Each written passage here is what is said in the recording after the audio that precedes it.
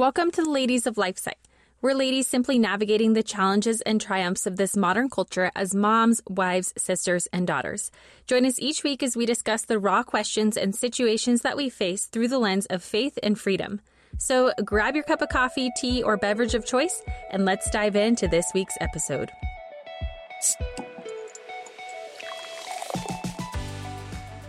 This is Rebecca, and I am here today with a wonderful new hire and potential guest host for Ladies of LifeSite.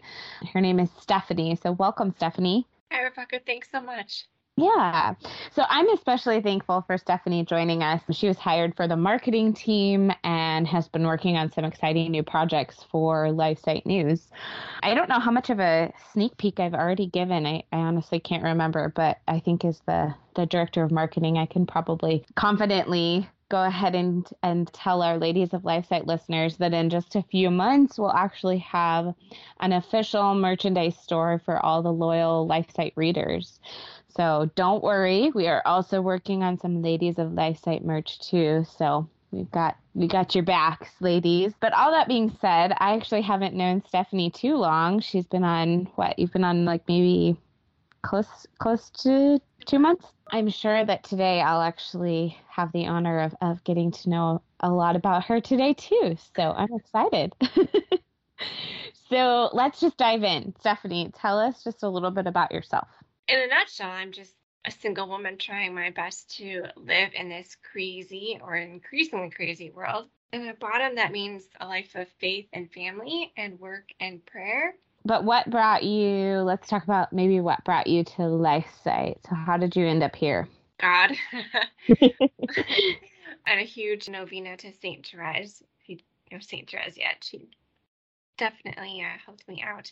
So I had been working in marketing for an occupational healthcare company. And before COVID, occupational health was actually a really great space to be in healthcare because you kind of sidestep all the major issues like reproductive health and whatnot. Like that just come up. You're like, somebody hurt their back at work and give them an ice pack kind of thing. So that was pretty great. And then COVID hit and workplace health got really weird really fast. So I was looking for where I could go, where I could be at ease in my conscience. And also, I think actively doing something because I'm not one who likes to sit on my hands. And I could see that there's just so much going on.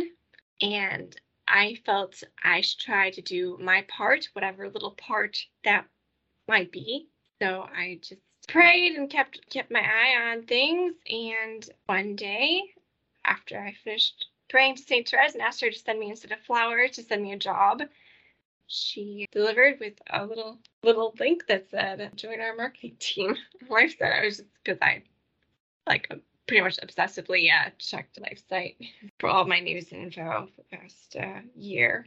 That's awesome. Maybe let's go back a little farther than just coming to LifeSite. What's been your pro-life journey? Kind of what has that looked like? What has made you decide to stand firmly? Obviously, you mentioned kind of the COVID health issues and stuff like that in your previous job. I know you and I have talked about there's a lot of stuff going on with the job and obviously the moral implications of the fact that it's connected to through research and testing to abortion. So you had moral issues with that. What made you stand really firm on that and kind of what brought you to that point? Sort of the whole pro-life journey in brief is kind of not unlike many people's journey in the sense that I was in college and I met some really strong pro-life activists for the first time in my life and had the experience of praying outside of an abortion mill. And, suddenly it became a concrete reality rather than this thing that I just kind of heard about and was told that I needed to be against, and started to understand why and started to understand that people were really making very extreme and real concrete sacrifices with their lives, to the point of going to jail even, to try and stop this evil. So that stuck with me. I ended up being a sister for 7 years in a contemplative congregation. So I was a contemplative sister, which meant that I wasn't going outside and praying in front of abortion mills, and pro-life and pro-family and pro-culture. That all became incarnated in a different way. And it was really reliance on the belief in the power of prayer to affect change and to move people's hearts. As I discerned out of religious life and I began working again, and I began to see all the craziness of the COVID agenda and vaccines and what sort of paths we might be headed down as a society and as a world. And I don't know, life is really short, and I have through everything is a belief in God's providence is really real. Like God is the most real reality there is. This moment is actually the most real thing that we have because it's now.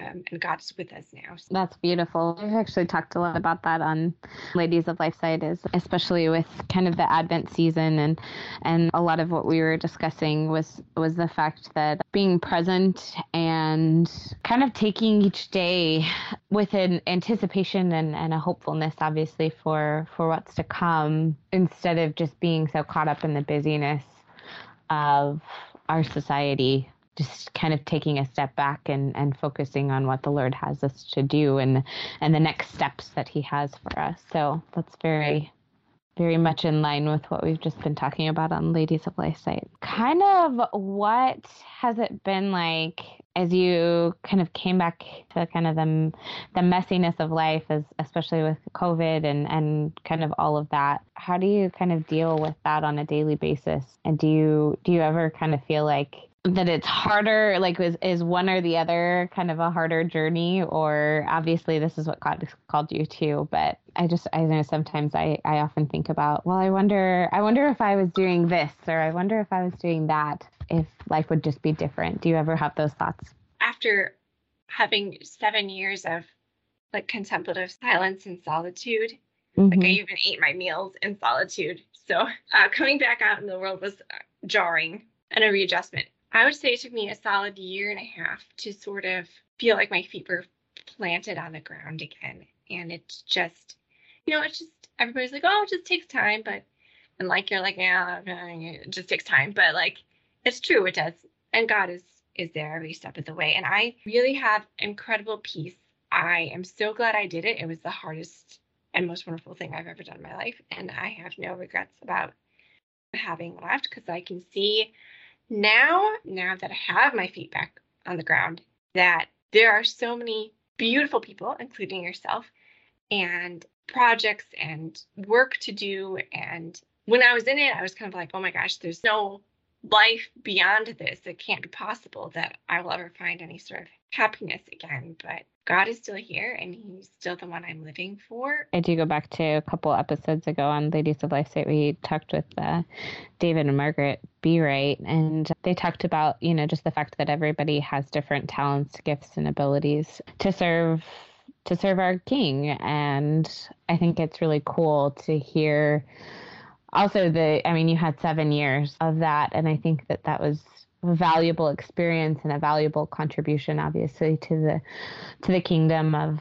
our King and our Christ. And I just think that's really, really unique. And then, like you said, you also have amazing talents and abilities outside of that to offer as well. So I think it's a really cool story, at least for me. And I don't know, maybe it's because I'm not Catholic and we don't really have that kind of religious separation or separation in terms of being like that. So, but I think it's a unique story and it's a unique position for you. And I don't know, I think it's really cool. What kinds of things would you tell our ladies, just knowing that they are moms, their wives, their sisters, their daughters? We've got single listeners, married listeners. So there's kind of a myriad of people, but if you could tell them maybe one or two things just from your experience or as way of encouragement or whatever you would like to tell them, what would you say?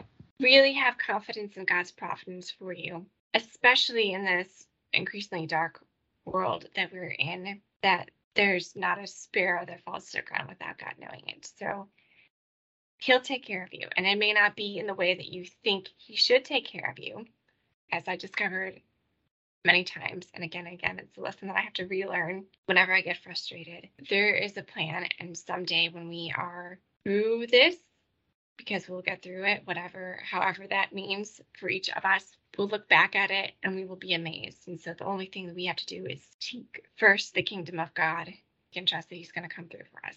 Also, in whatever state of life you're in, God is calling you to be fruitful. And that is manifested in different ways. For me, it was definitely a struggle, because how can I live a life of fruitfulness as not a sister anymore? I had to go through this sort of like this, I'm not a nun anymore. I'm not a nun anymore. So I can't be, my prayers don't mean as much, or I don't know, all those kinds of like second guessing of self. But everything you do can be offered to God and can be a prayer, I'd say, is the gist of it.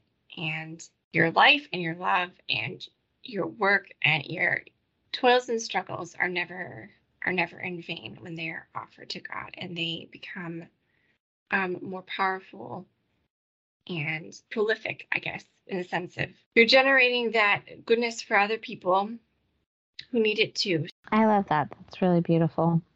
I think that's been a struggle for me in the last couple of days and weeks, with just trying to keep in mind that my 4-year-old who's deciding to do the Battle of the Wills, that obviously my response now is working on his heart for eternal end. And despite how much of a struggle that is in a battle, Christ obviously put me as his mom for a reason, and I'm having to constantly remind myself of that. So when he decides to sneak toys up to his room during rest time or whatever the case may be. So I love that reminder. It's beautiful. I loved hearing a little bit about who you are, and I'm excited for you to join in on some other upcoming episodes, Stephanie. So with that, I will just say to our ladies of LifeSite that if you haven't subscribed, be sure to do that and take a look at some of our older episodes. And then we've got some amazing ones coming up. So be sure to subscribe to our email list so that you know what's coming next. And with that, we'll say God bless you guys and have a great week.